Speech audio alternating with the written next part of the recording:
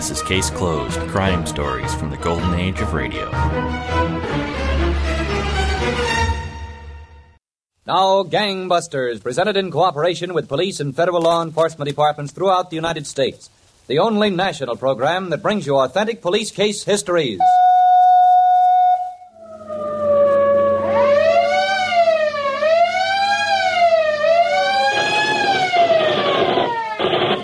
Gangbusters presents The Case of the Quincy Killers. Who didn't know that a railroad ticket in the hands of alert detectives could be a one-way ticket to the gallows? Gangbusters has asked the Honorable Peter F. Hartman, former Chief of Police, Quincy, Illinois, to narrate by proxy tonight's case. Now, Chief Hartman, before we begin, I'd like to remind our listeners about a special feature at the end of tonight's program.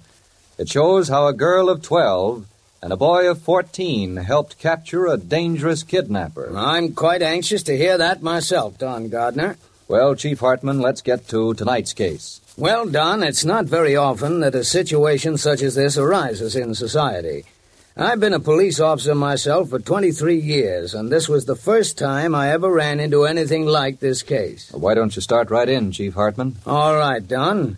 Let's begin in the city of Quincy, Illinois, one spring evening a few years ago. In a small two-story frame house near the International Shoe Company factory, a man sat on the living room sofa. He was there calling on Mrs. Angela Brooks Stover, already twice widowed. Angela was seated at the old melodeon, and the music coming forth seemed to be a hymn. Left for me. Angie, What? don't you know anything except church music? It's music, isn't it? I learned it when I was a child, and I've never learned nothing since. Well, you ain't a child now. My husband's liked my playing. Both of them. Is that what killed him? Will Heinze. I'm never going to invite you back for another evening. Don't then. Will, Huh? I baked a cake this afternoon. What kind of cake? Chocolate with white inside. Well, let's have some. You know, I baked every day for both my husbands. Is that so? Every day. Now, look, Angie, you're not hooking me for number 3, so if you're going to make hints, good night. Will, what's the matter with us getting married? Is there something about me you don't like? No, Angie, it ain't that. But... Certainly time he was getting married. Well, it's my father. There'd be nobody to look after him. Since when's he sick in bed and look after himself? It's you that's clinging to him. Now, wait a minute. I can take care of If myself. you didn't have that old goat to drag around with you, maybe you'd get someplace in this world. Pop is plenty smart. He's smart enough for me to listen to. You're just scared of him, that's all. Like any minute he was going to take you out in the woodshed. Like you were still running around in knee pants. That ain't so, Angie. You got more company? No, Who you expecting? nobody. I don't think anybody. Well, don't stand there. See who it is. All right. Yes, what?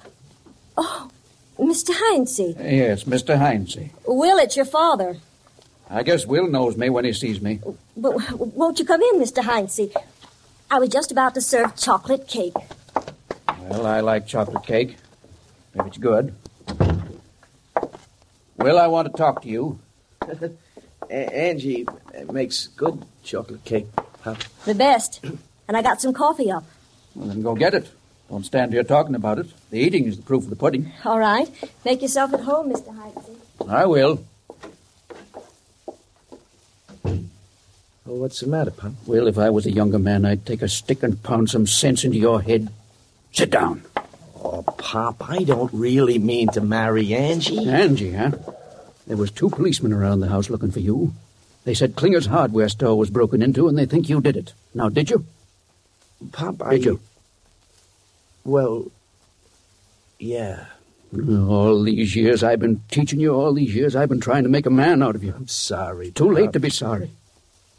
Got no respect for your father. Why don't you at least wait until I'm in my grave? Pop, don't talk like Breaking that. into hardware stores. How many times have I got to tell you not to break into anything? Unless I say so. It looks so easy. It looks so easy. Now you're in trouble.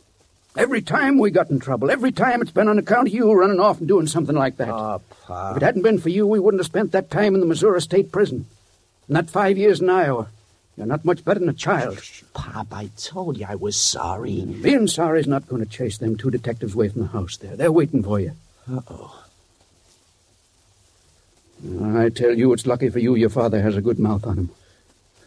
I told them I'd go out and find you, bring you to the police station. Oh, no, Pop, you're not. Well, I sure ought to. Yeah, but you ain't, Pop. It's just lucky, Will, that you're my flesh and blood. It's just lucky for you. What are we going to do, Pop? Now, I'll tell you what we're going to do. We're going to do some traveling again. To a resort. To Spirit Lake. Spirit Lake? Where's that? It's up in Iowa near the Minnesota line. I saw an ad in the paper. The people that runs the cottages there need a couple of handymen. Handymen? We're not going to work, Pop. Just long enough to get a good look around the resort. Now, we'll leave tonight.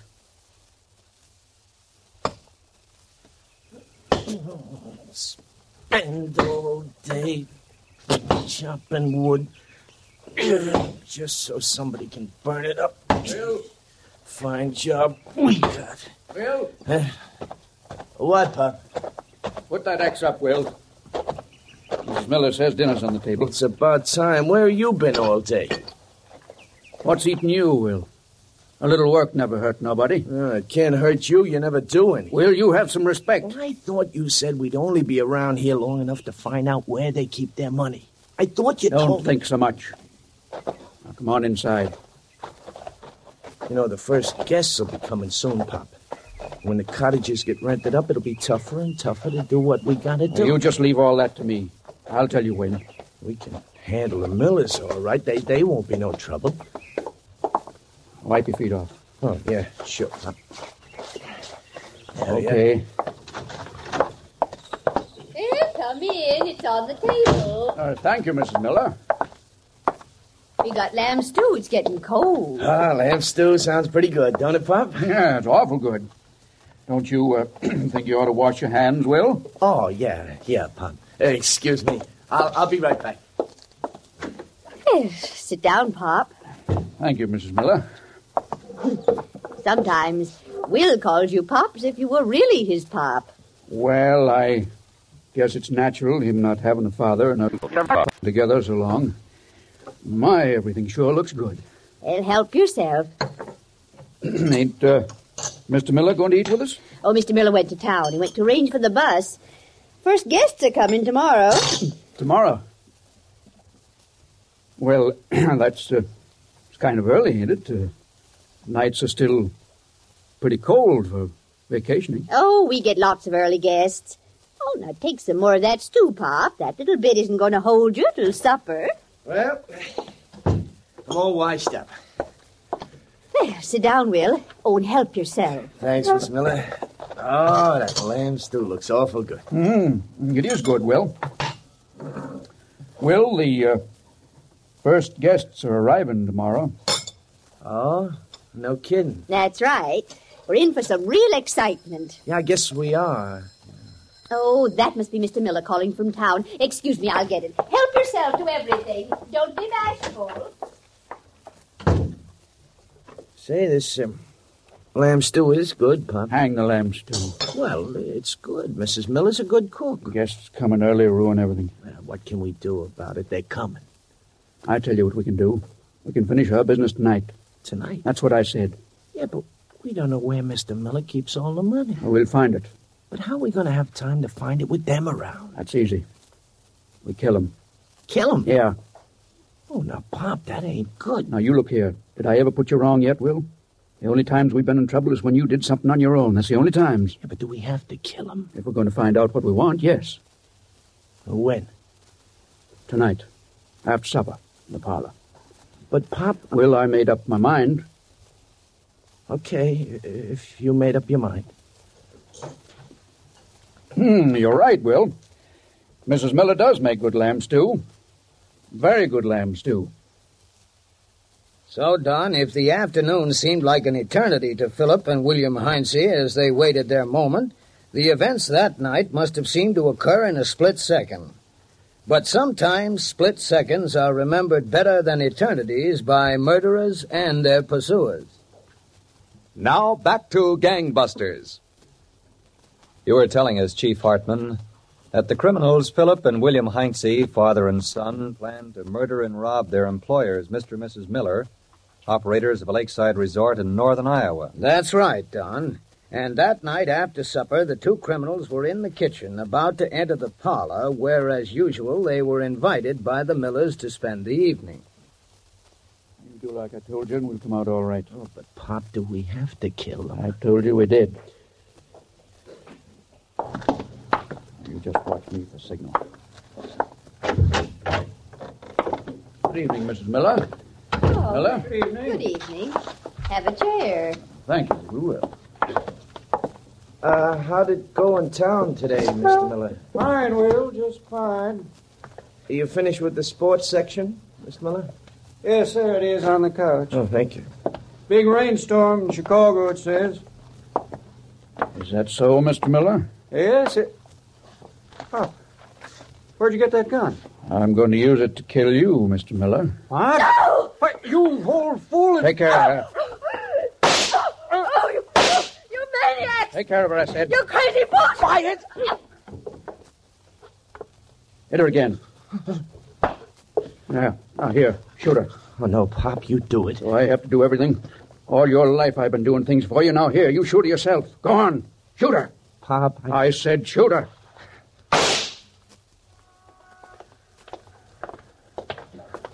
And she might still be lying out there, her unconscious and Mr. Miller's body, if the bus driver hadn't come by with the guests. I think we've got a case, Sheriff. Well, this is Cousin's furniture store here. Oh, before we go in, besides being the leading furniture merchant and undertaker, Mr. Cousins is also coroner of the county. He'll probably want to talk to us about holding the inquest. I understand. Well, let's go on in. Afternoon, John. Afternoon, Sheriff. Mr. John Cousins, this is Agent Ike Welburn of the Iowa Bureau of Investigation. He came out from Des Moines to help with the case. Glad to have you. We got a mystery on our hands. Sit down here any place. It's all second-hand stuff. Thanks. I hope I can help you solve that mystery.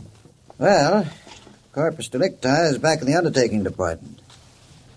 How's Mrs. Miller? Well, the doctors give her a 50-50 chance, John. We got the slugs out of Mr. Miller's body. Looks like they came out of a .32. Both of them. We'll send them down to the laboratory in Des Moines for a complete ballistics check. What about these two men, the suspects? Well, the only time they were seen in town was the day they got off the train. When was that? 10 days, 2 weeks ago. They asked Chet North, the station agent, for directions to the Miller's place. Chet phoned out, and Miller drove in for him. I guess Mrs. Miller could give you more information about them than anyone else. Well, apparently Mrs. Miller won't be able to give that information for a while. If at all. If they'd already been hired by the Millers, must have been some correspondence between them. Well, my men certainly couldn't find anything. No payroll book, nothing. Nothing at all. You know, it's strange how the young one and the old one seem to travel together. Mr. Miller was talking about them at the feed store one day. He had an idea they were some kin, but he never asked. Wasn't the nosy kind, as long as they did their work. They did their work, all right. Come on, Sheriff, let's walk over to the depot and talk to that station agent. I want to see if I can make certain of the exact day they got off the train. Darling, when the lights are dim. All right. Just a minute. Yes? Who is it? It's me, Angie. Will. Will. Will, where have you been? Where'd you disappear to for 3 weeks? Oh, Pop decided we should take a little trip. And you go away without telling me. Well, ain't you going to invite me in? Come in, Will. Much obliged, Angie. Now, tell me. Was that nice, what you did to me? No, Angie. It wasn't, Angie. I don't know whether I even ought to ask you to stay. Angie, I'm through listening to my pop. Oh. I'm going to start doing things on my own. It's about time. More than about time. Will, just by coincidence, I made a chocolate cake today. You did? Would you like some? Later. But right now, would you play one of those hymns for me? A hymn? Yeah, hymn. Well, sure, Will. If you want. Angie. Yes? Sometime in the near future, would you care to marry me?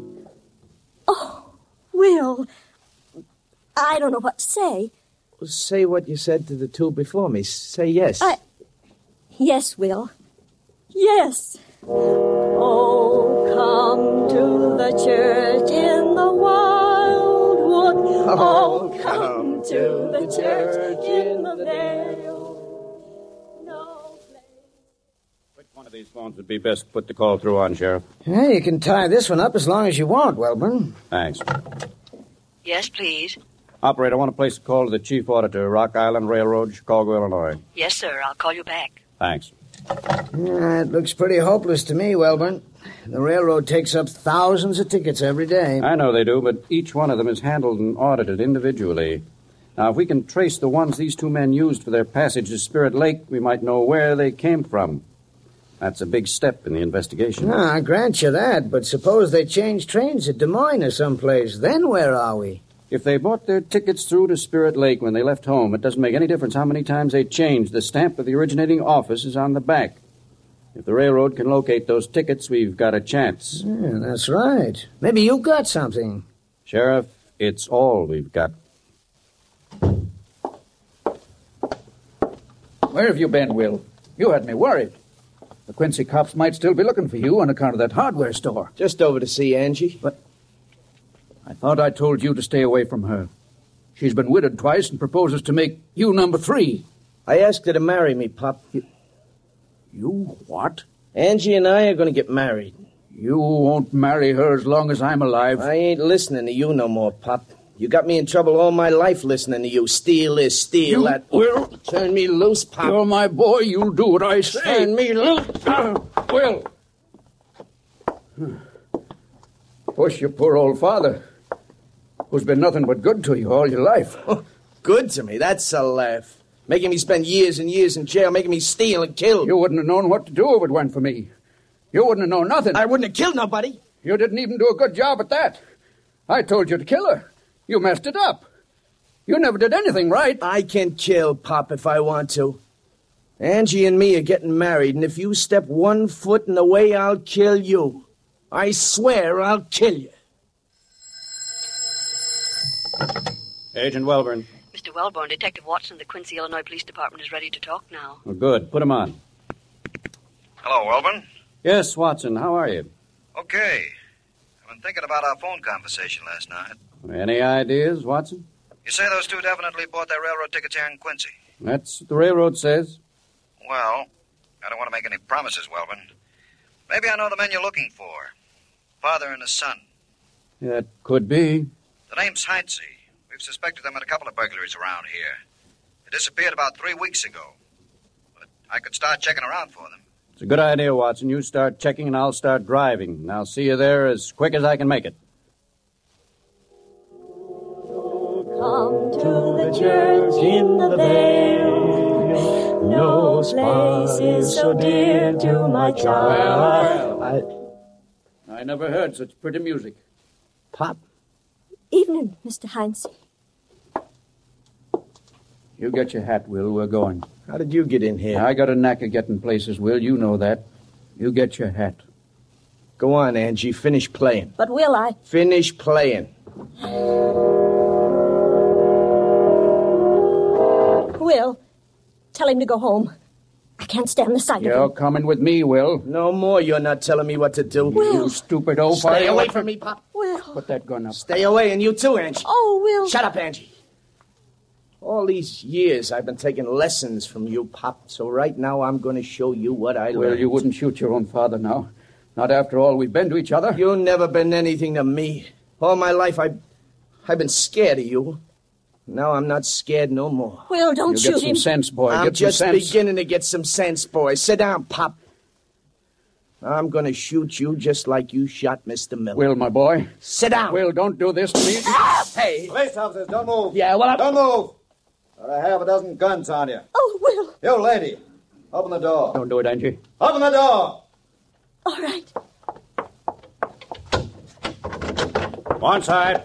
That's it. Just keep your hands up. He's my son, officer. We were only joking. I wasn't either joking. If there's any humor in this situation, it's beyond me. And you won't think it's so funny either when you face the judge and the jury. That done was how this strange pair of killers, father and son, were apprehended. They were returned to Iowa, where they were found guilty of murder in the first degree. On March 29, 1946, Philip and William Heinze paid the extreme penalty for their crime on the gallows at Fort Madison State Penitentiary. Well, thank you, Chief Hartman, for this most unusual case history. And gangbusters, congratulations to all the police officers whose brilliant investigation brought this pair to justice. Now, as a special feature, Gangbusters presents an interview with the two young listeners who were responsible for the apprehension of the dangerous kidnapper, John Harvey Bugg, whom they recognized from the description given on a gangbuster's clue. Here they are from the studios of KEX, ABC's new 50,000-watt outlet in Portland, Oregon. Hello, I'm Pauline Virgin, age 12. I'm a Girl Scout. And I'm Navarre Smith, 14, and a Boy Scout. Well, Pauline and Navarre, you've had quite an exciting week. And now you're on Gangbusters. Why don't you just go ahead and tell all these millions of people just how it happened? All right, Mr. Hunter. You see, we live in Gerhardt, Oregon. And everybody... Gerhardt's about 80 miles from Portland. Isn't that right, Pauline? Yes, sir. Well, you see, I took riding lessons from Cowboy Jim. Mm-hmm. And, Saturday night when I was listening to Gangbusters, I heard the description of him. And it said that he had the limp and the tape on his fingers. Mm-hmm. What was the description that they gave in Gangbusters? Did they say he had his fingers taped? Yes, he did. Oh, I see. And then this Cowboy Jim had his fingers taped, too. Mm-hmm. Well, you were pretty suspicious then, weren't you? Yes, I was. Well, what did you do about it? Well, I told my cousin Navarre Smith. Oh, I see. Navarre, how did you feel about this whole thing? Well, I thought if the FBI wanted this kidnapper, that the best thing to do was to turn him in. I went over to Seaside and turned him in to the policeman there. You turned the kidnapper in? No, I asked them where I could get in touch with the FBI, but... Oh, I see. He asked me why, and I told him, and so he says that he would do it for us. Mm-hmm. Well, did you talk to your mother about it, Pauline, at all? Yes, I did, and she kind of laughed. Oh, I see. Well, you didn't let that bother you at all, though, did you? No. Well, you say the policeman now was going to do what for you? He was going to turn him into the FBI for us. Well, I see, and he certainly did from all the activity we've seen around here in the last week. Agents of the Federal Bureau of Investigation did some checking, and they found out that Cowboy Jim really was the kidnapper, John Harvey Bugg. And they found him hiding under the baby crib in a friend's house last Friday night. Tell me something, Pauline. What did your mother say after it was all over? Well, she was kind of thrilled about it. She didn't think it could happen. Well, she kind of admitted, too, that kids can be right sometimes, Yeah. didn't she? Well, you and Navarre certainly were right, and observant, too. And now, on behalf of Gangbusters, I want to present each of you with a check for $100. Oh, boy. And we hope you'll continue to be observant young citizens. Thank you, Mr. Hunter. Thank you. Now, this is Ben Hunter, transcribed from the studios of KEX Portland, Oregon, switching you back to Gangbusters in New York. Thank you, Pauline Virgin and Navarre Smith. And Gangbusters, congratulations to both of you.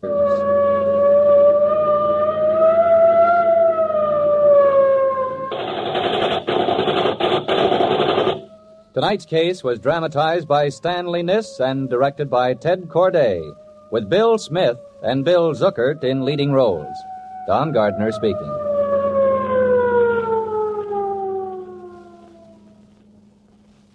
Gangbusters is a Phillips H. Lord production.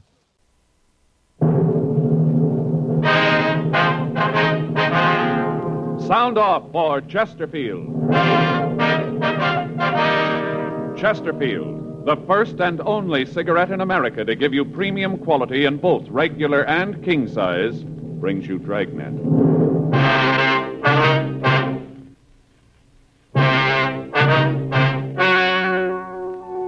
Ladies and gentlemen, the story you are about to hear is true. The names have been changed to protect the innocent.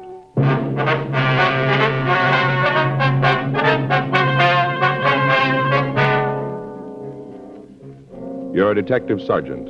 You're assigned to homicide detail. A young woman tells you that her mother has disappeared. There's no trace of her whereabouts. Foul play is suspected. Your job, investigate.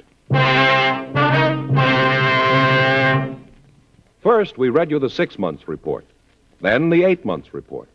Now, here is 10 full months of scientific evidence on smoking Chesterfields. A medical specialist is making regular bi-monthly examinations of a group of people from various walks of life.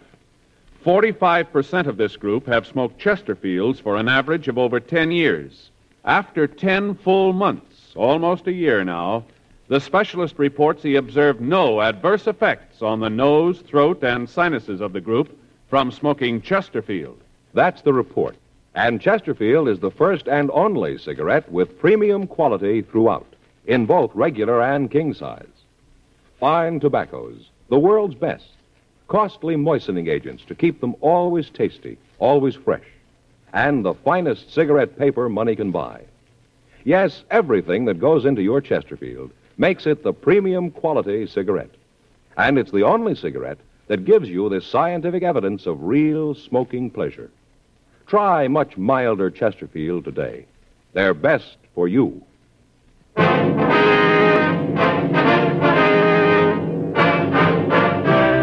Dragnet, the documented drama of an actual crime. For the next 30 minutes, in cooperation with the Los Angeles Police Department, you will travel step by step on the side of the law through an actual case transcribed from official police files. From beginning to end, from crime to punishment, Dragnet is the story of your police force in action. It was Tuesday, August 5th. It was hot in Los Angeles. We were working the day watch out of homicide detail. My partner's Frank Smith. The boss is Thad Brown, chief of detectives. My name's Friday. We were on the way out from the office, and it was 10:46 a.m. when we got to 4298 North Estrella Street. The front door. Hot. Yeah, it sure is. Yes, Mrs. What's her name? Randall, Ella Randall. Mm-hmm. Did she say what this was about? I just said that her mother disappeared. She wanted to talk to us about it. Uh-huh. Yes? Ms. Randall? Yes, that's right. Police officers, ma'am. Oh, yes, come in, won't you? Thank you. Thanks, It's ma'am. warm out. I think I'll leave the door open. Hope the flies don't come in. My name's Friday, Mrs. Randall. This is my partner, Frank Smith. How do you do? How you do, ma'am? Could you tell us just what it is you want to see us about? Well, of course. Sit down, won't you? Thank you, Miss Randall. Would you like some tea or something? I have some ready in the kitchen. No, thanks. Just what was it about your mother, Mrs. Randall? Now that you're here, I guess maybe I could be wrong about it. I was so sure. Well, just what is it, ma'am? Well, Mama's gone. I don't know how long it's been, but she isn't with Papa. Well, what's your mother's name, Ms. Randall? Bertha Schroeder. My father's Henry. Uh-huh. What makes you think there might be something wrong? You said on the phone that you were pretty sure that something had happened to her. Well, yes, I guess I ought to start at the beginning. It's kind of a dull story, but maybe it's the best way. All right, ma'am. You sure you wouldn't like a glass of iced tea? No, thanks, ma'am. Thanks just the same. Mind if I get some? Just take a minute. All right. Hey, it's a nice place, huh? Yeah, it is. Sure decorated nice. Hey, look at those trivets. What? Trivets. Those little things over the fireplace, those brass things. Yeah. Faye's been wanting some of those. He used to use them to hold irons, you know. They get hot, and you put them on the ironing board so they won't burn the cloth. Put them on those things. Yeah. I brought a couple extra glasses in case you decided you wanted some. Well, if you just go ahead with the story, Ms. Randall. Yes, well, to understand it, really, you'd have to know Papa. Mm-hmm. He came over to this country when he was just a boy, only about 16 or so. Landed here and couldn't speak more than a dozen words of English. Went to work in New York. Worked as a construction man. Worked hard. Met Mama there, and they got married. Right after that, they moved out here. Bought a house, and Papa went into business for himself. Yes, ma'am. Well, maybe it was the life he'd had when he got here. I don't know, but he always treated Mama like she was so much dirt. Mean. Time went on, he got meaner to her. Remember when us kids were in school, he used to yell at her all the time. He'd get in the mood, and he wouldn't talk to any of us for days at a time. Is that so? I never knew how Mama took it. She never said anything, just stand there and let him scream at her. Then when he was finished, she'd just kind of shrug her shoulders and take his kids out of the house. Walk around for a while and then go back to the house. By that time, Papa was so mad he wouldn't talk to anyone. Uh-huh. Go ahead. Well, all of us kids married young. I got married when I was 16. The rest of the kids weren't much older than that. Papa didn't want us around after that. Said for us to get out and make our own way. Said that we had to. So there's no reason that we shouldn't. You sure you don't want some of this? No, thank you, ma'am. Thank you very much, ma'am. Would you mind going ahead, Ms. Randall? Yeah, yes. A couple of months ago, I tried to call Mama. The operator told me that the phone had been disconnected. Beg your pardon? The operator told me that the phone had been disconnected when I tried to get hold of Mama. I see. Now, I waited a couple of days. You know, I figured that maybe she'd call me. Yes, ma'am. Well, she didn't. You see, once we were out of the house, none of us went back. Papa's retired, and none of us wanted to see him. It's a terrible thing to say, Mr. Friday, but it's true. Ma'am? We all hated him, all of us kids, for what he'd done to us, the beatings and all. But most for what he'd done to Mama. She was only 52, and she looked like she was 92. It was terrible the way he treated her. I see. And like I said, we'd never go over there, but Mama come to see us whenever she could. She'd come over, visit for a little bit, you know, talk about the kids and things. Yes, ma'am. Well, I didn't hear from her, and I got a little worried that maybe she was sick. If she was, I know that Papa wouldn't tell us, so I went over to the old house, and I rang the bell. I was kind of braced because I thought I'd see Papa and there'd be an argument, but there wasn't. Ma'am? No argument. Oh. Papa didn't answer the door. Some young woman answered it, and I asked if I could see Mrs. Schroeder. Right away, I knew there was something wrong. Well, how was that, ma'am?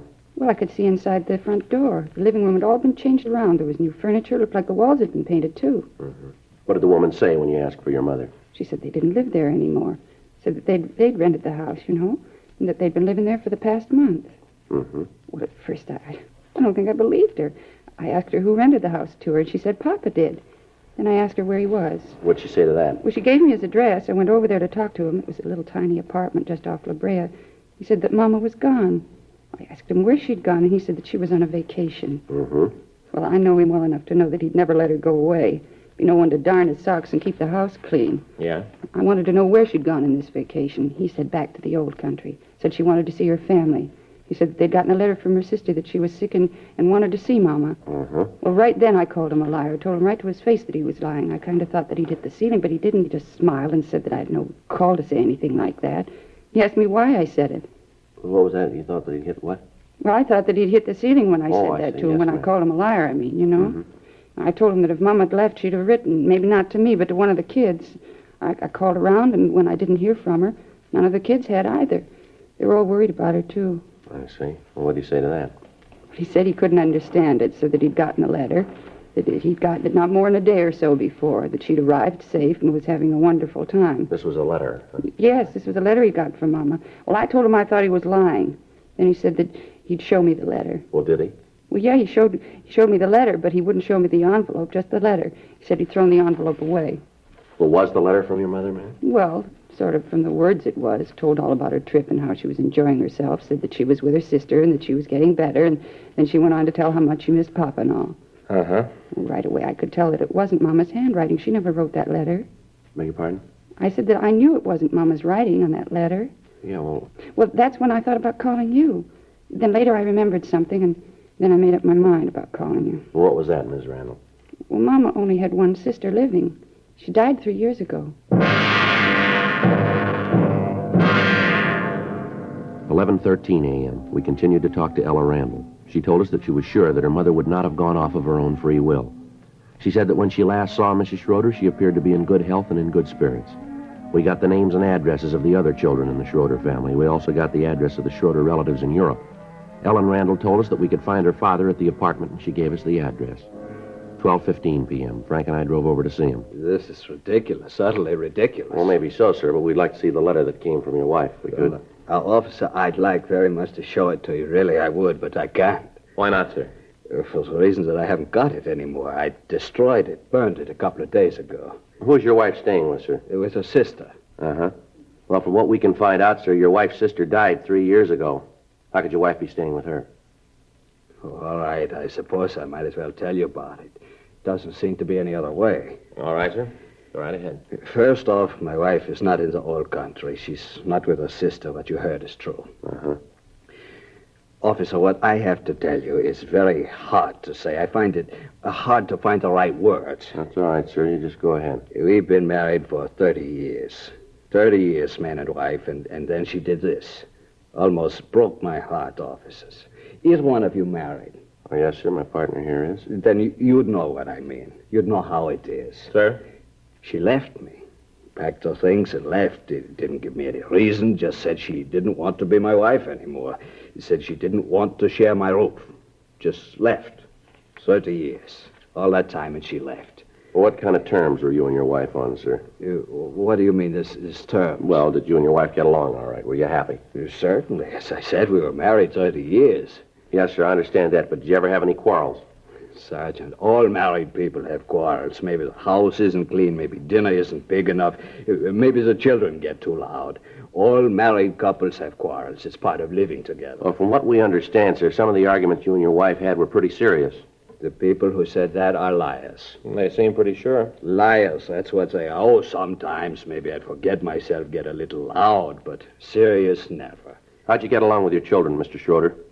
My children? Yes, sir, that's right. How'd you get along with them? All right, they were a little wild. All children over here are like that, wild. They don't respect their elders, but I got along good. There seems to be a difference of opinion on that, too, sir. We've heard that you and your children weren't on too friendly terms. And you believe this? You think that this is true? Mr. Friday, Mr. Smith, these were my own flesh and blood. I loved them, still do. Maybe that sounds hard to believe. I can imagine what you've heard. I know. I've heard about this before. I know who told you. You didn't think I'd know, but I do. It was Ella, wasn't it? Wasn't it? Who told us isn't important, sir? But it is. You see, this is very hard for me to say. 30 years married, and it is all a mistake. I knew it from the start. She was a shrew, Mr. Friday. I knew it right away, a shrew. Sure? My wife, Bertha, almost from the day we were married, she was a nag. All I wanted in life was to do a day's work and come home and read the paper, maybe have a pipe of tobacco, rest, work, and have my home. Maybe someday when the children were grown, they'd say, Papa was good. He gave us a good house, and he was good. That's all I wanted. Yes, sir? Bertha didn't want that. Always wanted more. For the children, she said. When I wouldn't kill myself at work, she'd get angry, talk loud to me. All I wanted was peace. When the children came along, she taught them just like her. How do you mean, sir? Told them what a mean man I was. Turned them against me. My own children. Taught them to hate their father. Their own father. Yes, sir. Well, why didn't you tell your children that your wife left you? No, Mr. Friday, I couldn't do that. This would break their hearts. They might hate me, but I don't want them to hate their mother. I couldn't do that. The Lord would never forgive me for that. Have you heard from your wife at all since she left? Not a word. I made up that letter so the children wouldn't find out. I couldn't have that. Did she take any money with her? Would you know that? Yes, she did. We have a joint account at a bank 2 blocks over. She made a large withdrawal the day she left. Well, Mr. Schroeder, why'd you rent your house? It was sold by myself. The house was full of Bertha. All the things were hers. Everywhere I looked, I saw her. It hurt me, Mr. Smith. I had to get out, so I came here.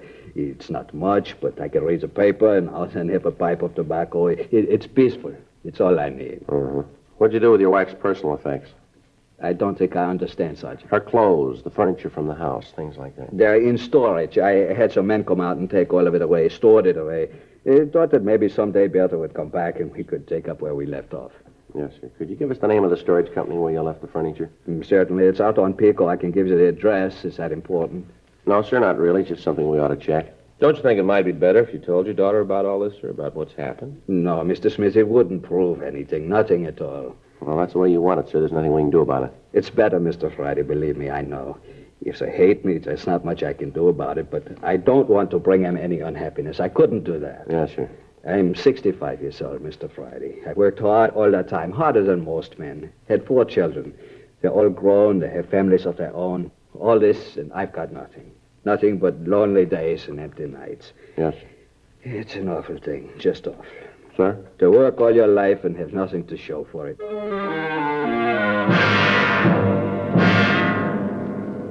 1:37 p.m. We got the address of the storage company from Henry Schroeder, and then Frank and I left to go back to the office.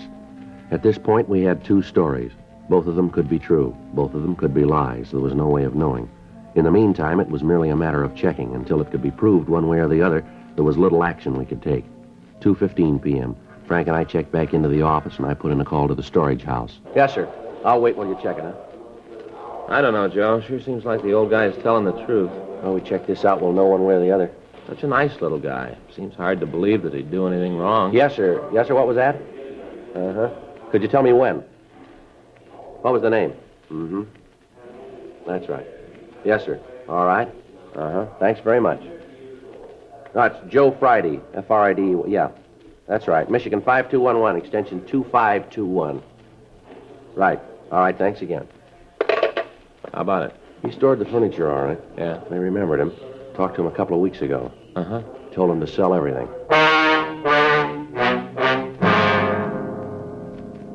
We drove out to the storage house and talked to the owner. He said that Schroeder had called them out to pack the furniture, and then he ordered it stored.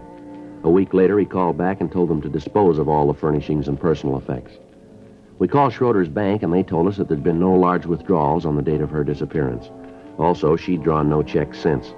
We got in touch with the other children, and they verified their sister's story. They all said that the father was hard to live with and had on several occasions struck Mrs. Schroeder. They told us that it was possible that she had left her husband, but that she would certainly have gotten in touch with one of them if she had. They said that as far as they knew, Mrs. Schroeder was in good health, and she was in good condition mentally.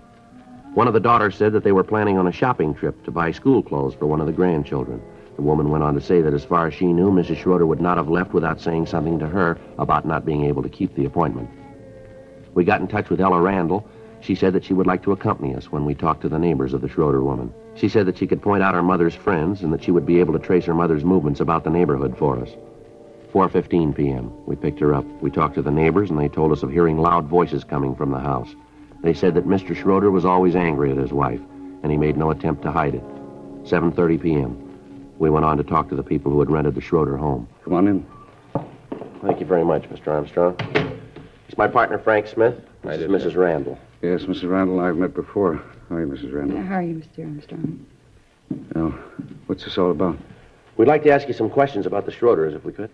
Well, Mrs. Randall here would be able to answer them better for you. They're her parents. Well, yes, sir. We'd like some information from you, if we could. All right, go ahead. Don't think there's much I can tell you. Did you see Mrs. Schroeder when you rented the house? No, come to think about it, I didn't. Mr. Schroeder talked about her, but I didn't see her when we took the house. Uh-huh. How'd Mr. Schroeder act when you rented the place? I don't think I understand. Well, did he seem upset? Anything at all unusual about him? As a matter of fact, there was. What was that, sir? Well, the house was kind of old. You know, paint missing from some of the woodwork. Some of the paper was a little faded, and we asked him if he planned to fix it up before we moved it.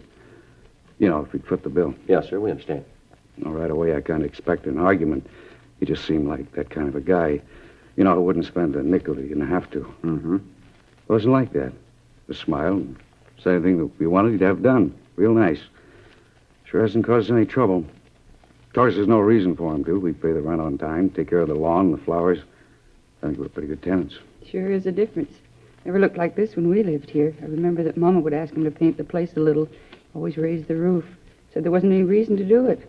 Said to wait until the kids were grown and appreciated a house. Not like that with us. Well, he was with his own family. Even when we were gone, after we left the house, he said that there wasn't any reason to fix the place up. Said that Mama and him were the only people who ever saw the inside of it, and it didn't matter to them. Like I said, couldn't ask for a better landlord. Well, I kind of hate to ask this. Yeah? Well, I wondered if I could see the rest of the house. I'd kind of like to see what he did to it. Well, I guess it's okay. It won't take too long. I gotta eat pretty quick. Got a bowl tonight. Team's playing the league championship tonight. Just a look. I won't keep you. Okay. Well, you know the house. Yes. This is the living room. Bedrooms are down the hall. This is dining room. Oh, pretty paper. It made Mama so happy to have this. Here's a bath. All new tile. Just beautiful. Yeah, it makes it nice. Mm. It's a master bedroom. This was Papa's room. Sure is nice. Oh, look at the pretty curtains. Those are ours. We said he'd put drapes in every one of them, but Oh. Sally, it's a wife. She likes curtains. Uh-huh. I do, too. Use this for the oldest boy. This was Mom's room. Oh, it's just beautiful. That's a beautiful carpet. Yeah, he put that in, too. Didn't even have to ask for that. It's own idea. Wall-to-wall carpeting. Mama always wanted it. The only room in the house that has it. Do you have a cellar in this house, Mr. Armstrong? Yeah. We use it for the freezer. Sally puts up canned goods in the summer. Keep them down there. Wonder if we could see it, please. Sure, but there isn't any change down there. He didn't do anything with the cellar. Yes, sir. It's all right, though. We'd like to see it. Oh, sure. Like to make it fast, though. I gotta eat, you know. Yes, sir, we understand. It won't take very long here. Church is down this way. Had to run electricity down there for the freezer. I guess he'd have done it, but it was just an extension cord. Thought about having it done permanently, but no real reason to. I understand. I'll go ahead and get the light. Yes, sir. You want to wait here, Miss Randall? Why? Well, no reason, ma'am. We just thought it might be better. Well, all right. I'll wait in the living room. All right, thank you. Come on, Frank. Yeah. Not very big, just room enough for the freezer and a few shelves. Uh-huh. Cement floor, huh? Yeah. Frank? Yeah? You want to swing that light up here? I want to check something here. Oh, sure. What's this room under, Mr. Armstrong? I mean, what's above it? Let's see. That'd be the master bedroom about to there. Uh-huh. The room next would begin there. Uh-huh. That'd be Mrs. Schroeder's room, wouldn't it? From what Mrs. Randall said, yeah. Uh-huh. You got a piece of paper, sir? I'd like to get up on the freezer. I don't want to scratch it here. Why, something you want? Well, I just like to look. Have a piece of paper, cardboard, anything, cloth? I don't see any. Go ahead. Just don't scrunch your feet around. He'll be all right. All right, sir. All right, Frank. Swing the light around, will you? Yeah. What is it, Joe? I'm not sure. You got your flash? Yeah, here you go. Okay. What is it? What do you see up there? We better call the crime lab and get them out here. What is it? Seep through the flooring up there. Yeah? Looks like blood.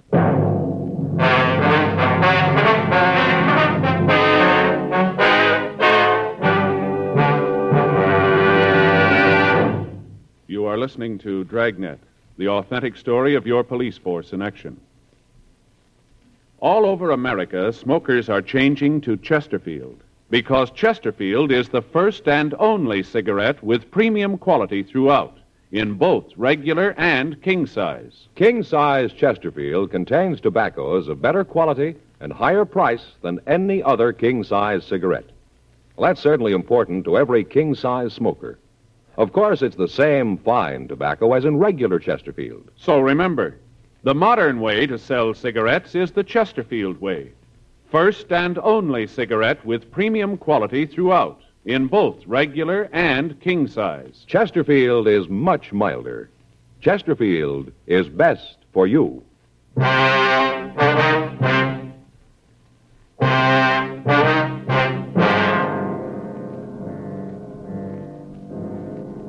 8:14 p.m. The crime lab was called, and they came out to go over the place. A benzodine test was run on the stains, and it was proved that they were blood stains. The carpet in the bedroom was removed, and additional stains were uncovered. Frank and I checked the cellar floor, but it was solid, and there was no evidence that any part of it had been torn up. A preliminary check was made of the yard, but we found nothing.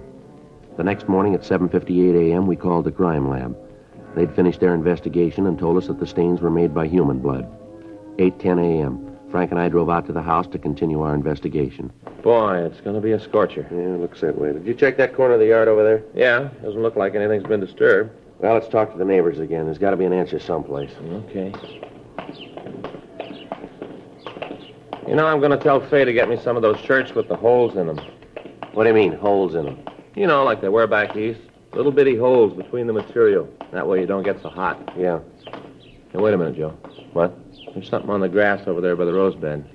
Oh, it's probably a locket or something one of the kids dropped. A toy, maybe. Yeah, I'll get it. Give it back to Armstrong.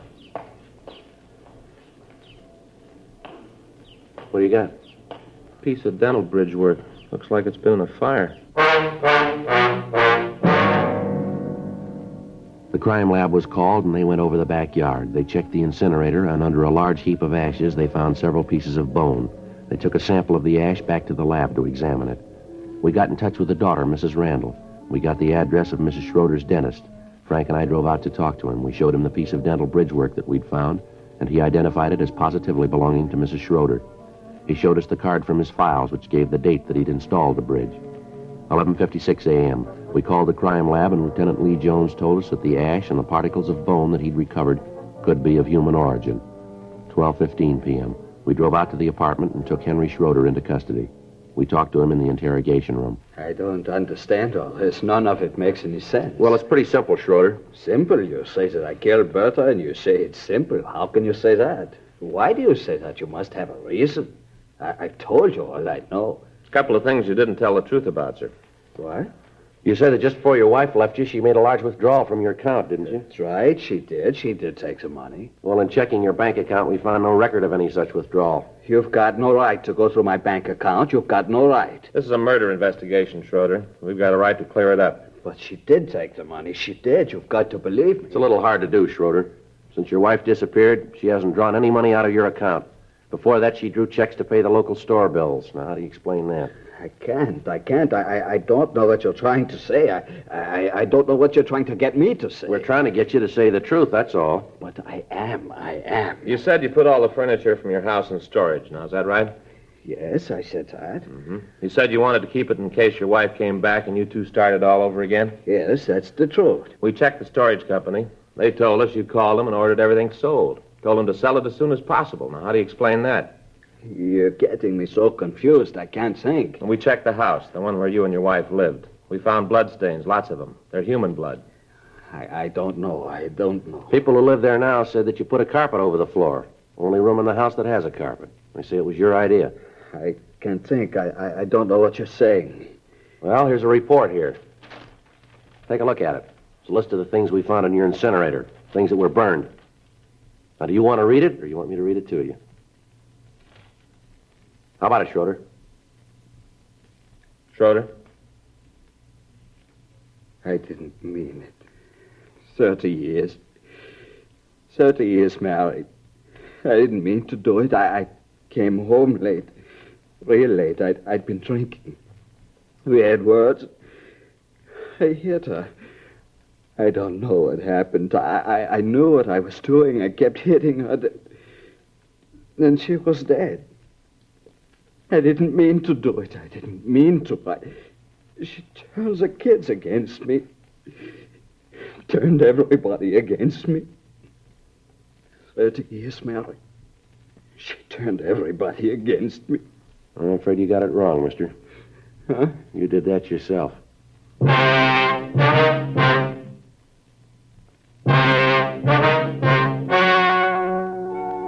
story you have just heard was true.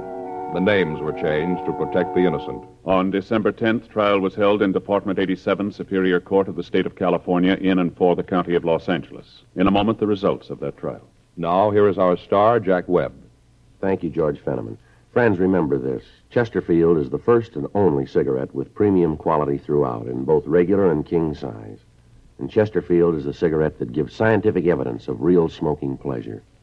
So try Chesterfields today, either way, regular or king size. Chesterfield is much milder. Chesterfield is best for you.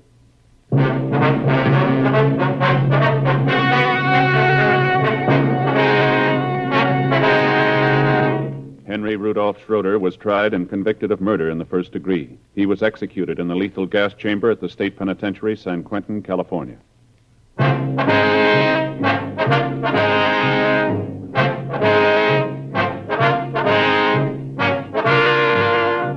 You have just heard Dragnet, a series of authentic cases from official files. Technical advice comes from the Office of Chief of Police W.H. Parker, Los Angeles Police Department. Technical advisors, Captain Jack Donahoe, Sergeant Marty Wynn, Sergeant Vance Brasher. Heard tonight were Ben Alexander, June Whitley, Harry Bartell. Script by John Robinson. Music by Walter Schumann. Hal Gibney speaking.